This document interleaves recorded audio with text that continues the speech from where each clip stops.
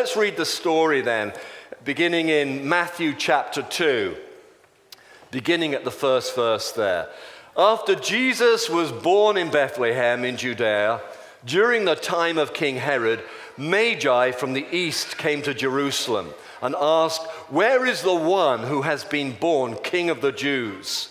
We saw his star when it rose and have come to worship him." When King Herod heard this, he was disturbed, and all Jerusalem with him. And when he had called together all the people, the chief priests and teachers of the law, he asked them where the Messiah was to be born. "In Bethlehem in Judea," they replied, "for this is what the prophet has said. But you, Bethlehem, in the land of Judah, are by no means least among the rulers of Judah. For out of you will come a ruler who will be shepherd of my people Israel." Then Herod called the Magi secretly and found out from them the exact time the star had appeared. He sent them to Bethlehem and said, "Go and search carefully for the child. As soon as you find him, report to me so that I may come too to worship him."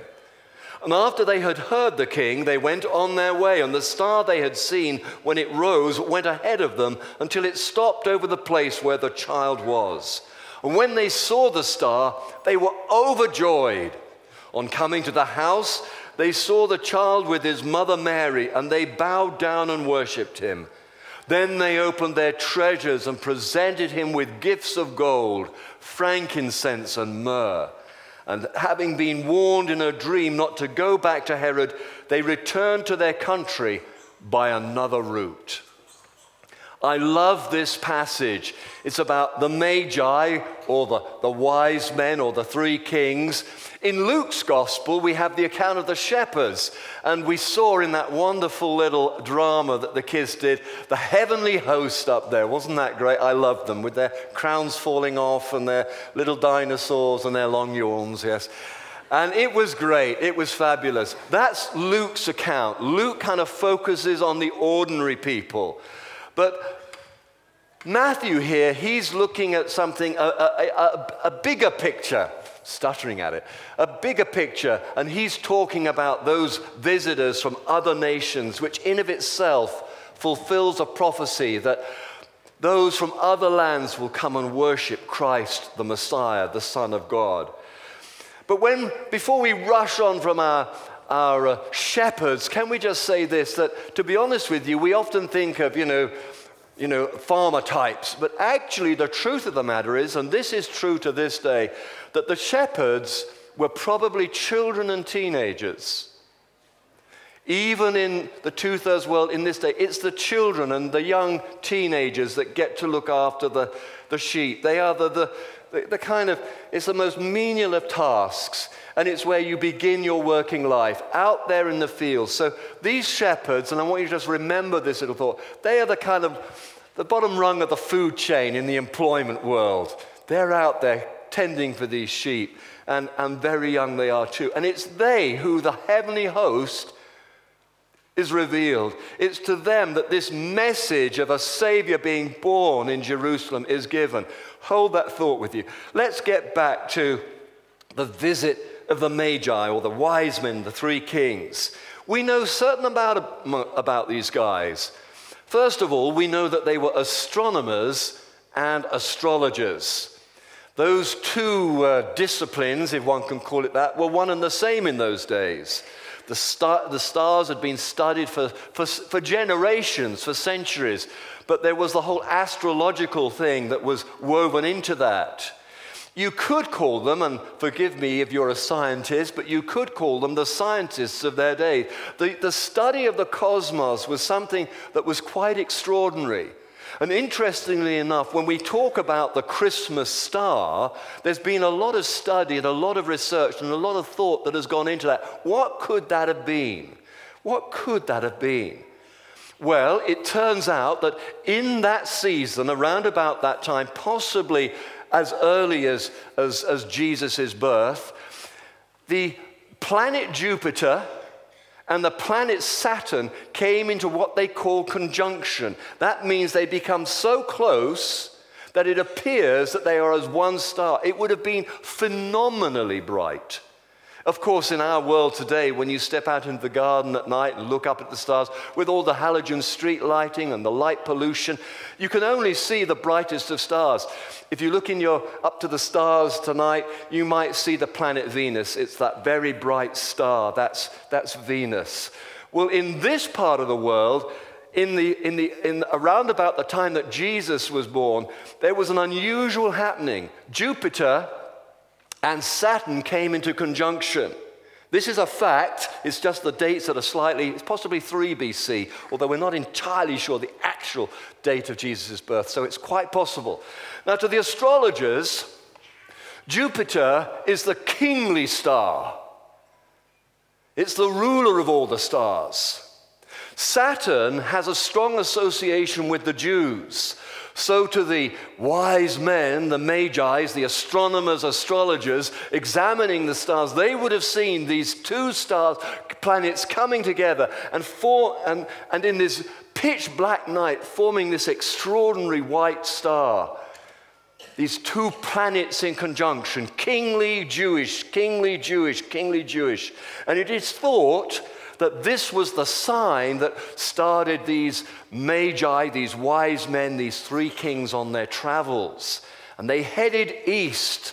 The second thing we know about them is that they were both Gentiles and gentry. Gentiles meaning non-Jews. And as I said in my introduction, Matthew has a particular heart to speak the gospel, to tell the good news to the Jewish nation. But part of the message to the Jews is that the Jews will be a blessing to other nations. So Matthew is making a point here that the other nations too are to be included in this gift, this revelation of God's Son. So we know that they are Gentiles. We also know they are gentry as well, because they have become commonly called, kings. And we also know that they are rich and powerful. Why? Because of the gifts that they gave. Rich and powerful. They gave gold, they gave frankincense, and they gave myrrh. And to be honest with you, commentators have said that these gifts were so rare, so precious. The gold was relatively common, but frankincense and myrrh truly was a kingly gift. Even more than that, rich, gentrified people would make those gifts to gods. So these travelers from the east, probably from Persia, Iran, Iraq, something like that, they brought with them kingly gifts fit for a god, and they came to worship. So those are the little things that we can deduce about their presence. And then my question then, and this is, I suppose, getting to the nub of what I want to say, I want to ask the question, so who's missing?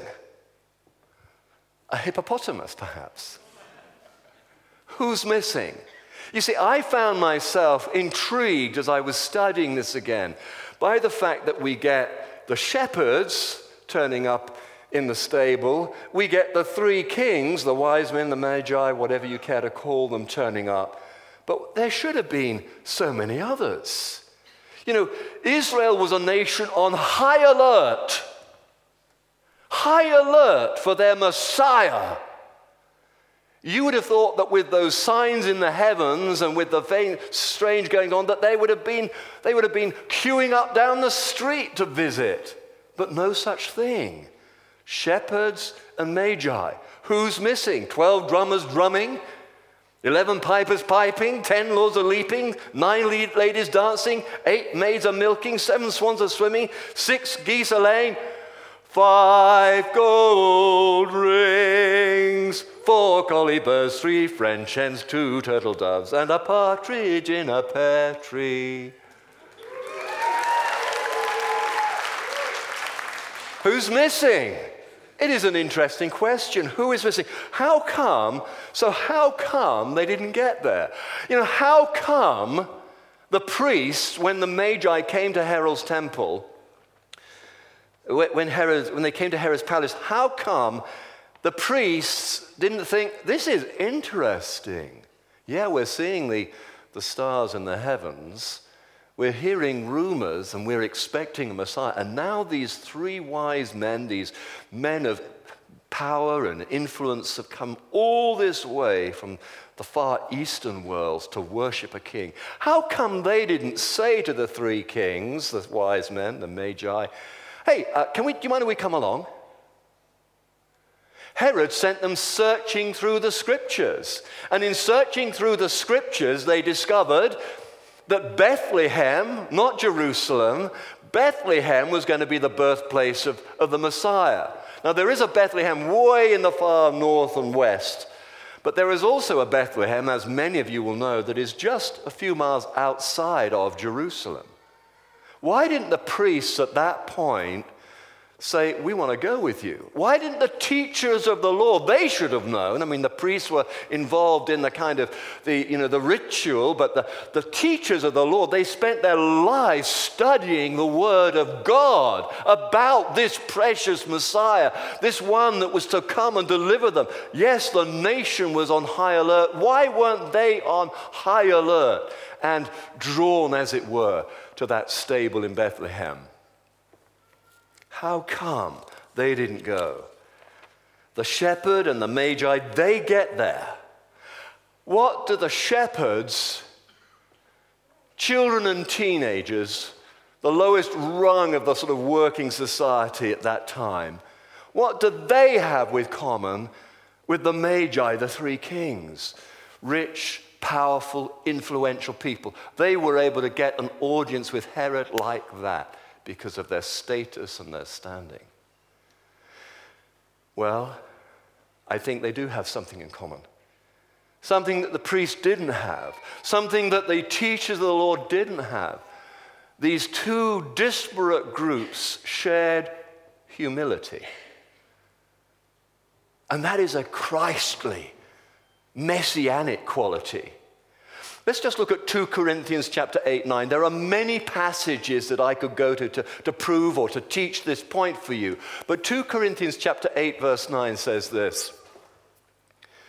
And this is Paul speaking to the church a little bit later on. And he says, you know the grace, the gift of our Lord Jesus Christ, that though he was rich, yet for your sake he became poor, so that you, through his poverty, might become rich.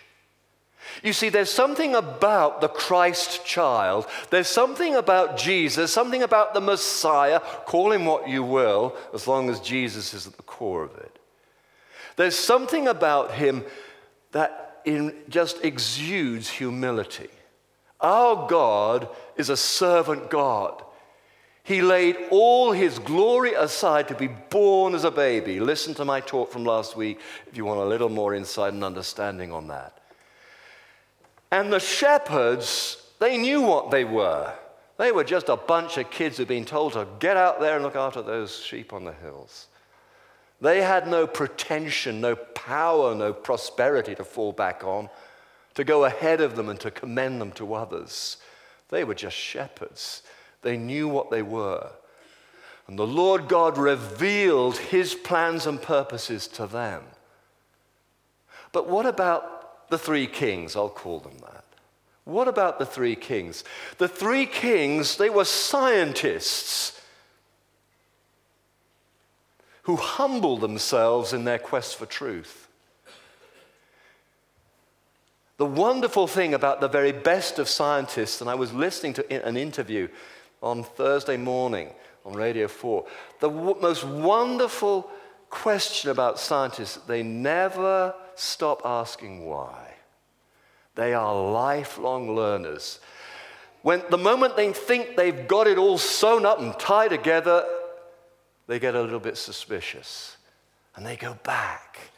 And these guys were the scientists of their days, and they had it all sort of sewn up. But when they got to the obvious place, Jerusalem, we're going east, the King of the Jews is being born, they went to Jerusalem, and Jerusalem wasn't celebrating. There weren't parties in the street. There weren't, songs and Jewish dancing, the Messiah has come. It was all quiet. So they went to the king, and the king said, well, I don't know, don't look at me. They sought wisdom And still the answer wasn't there. But instead of turning away and going home, and maybe many did start for Jerusalem, start for Bethlehem. Maybe there were 12 drummers dancing and goodness knows what else. But they turned back along the way because somebody told them something, or they heard something, or they saw something, or there was a setback and they just turned back. But the three kings, they were humble in their heart. They humbled themselves. And they kept asking why, and they pursued truth. They pursued and pressed on in. So when they were told that this 2-donkey village in the sticks called Bethlehem was going to be the birthplace, they didn't go, oh, give me a break. Bethlehem, have you been there? It's flea-ridden. Blink twice, you're going to be through it. They went, okay, let's see it. Let's try. Let's test it. And they set their path for Bethlehem. They were aristocrats, yes, but they humbled themselves in search for a king. Too many people put on airs and graces. I was at a dinner, a secular Christmas dinner, my car club, and there's a guy there who, I have to be so careful with this, but his nickname is the Duke of Boxmoor, and there is a reason. He isn't a duke, really, but he puts on airs and graces. And we were sat next to him, and it was an interesting experience. I've never met anyone quite like him. He likes to be called the Duke of Boxmoor. How odd is that? We may have some real lords and ladies here. We may have some sirs. I do not know. But even though the three kings were gentry, were aristocrats, were wealthy and prosperous, they humbled themselves in their search for the king. He's not in Jerusalem. He's not in the palace in Jerusalem, which would be a reasonable assumption. He's where? That doesn't make sense. But we'll go there anyway. And finally, the truth of the matter is that they were pilgrims who humbled themselves in the presence of God. Pilgrims. You see, the shepherds and the three kings shared this Christ-like quality, this humility, in that they put the search for God above all things. And when all things around them seemed to say to them, this is the world, take it or leave it, they said, thank you, but we'd like to take another step.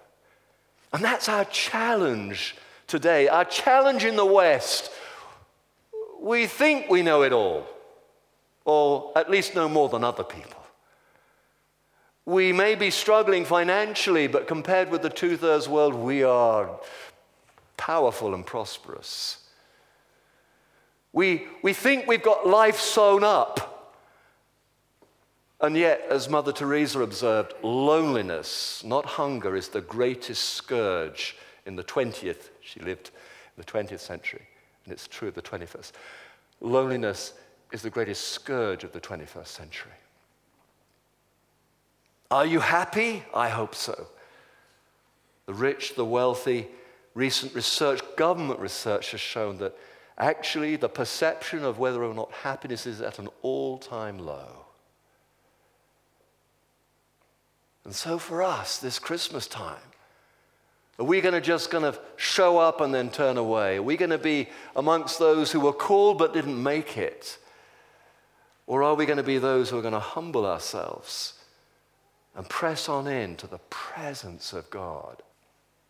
The question I have for you, which is both challenge but comfort, the question I have for you is, will you make it to Bethlehem this year? Or will you get distracted in the bright lights of Jerusalem? Will you let the words of those that you deem wiser and more wonderful than you, the kings, the teachers of the law, will you let that deter you? Or like those shepherds, Like those three kings,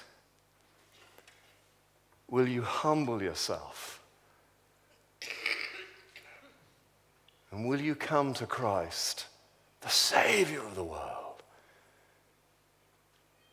Not made in your image, not the God you want him to be, but the humble King he truly is. And will you bend the knee before him? Ask him to be your Savior and your King. Let's just pray. Can I have the worship team up, please? Lord, we want to say thank you to you because there is much to celebrate in this season, and rightly so. There's much to enjoy. There's much to affirm. But at the very heart of it, Lord God,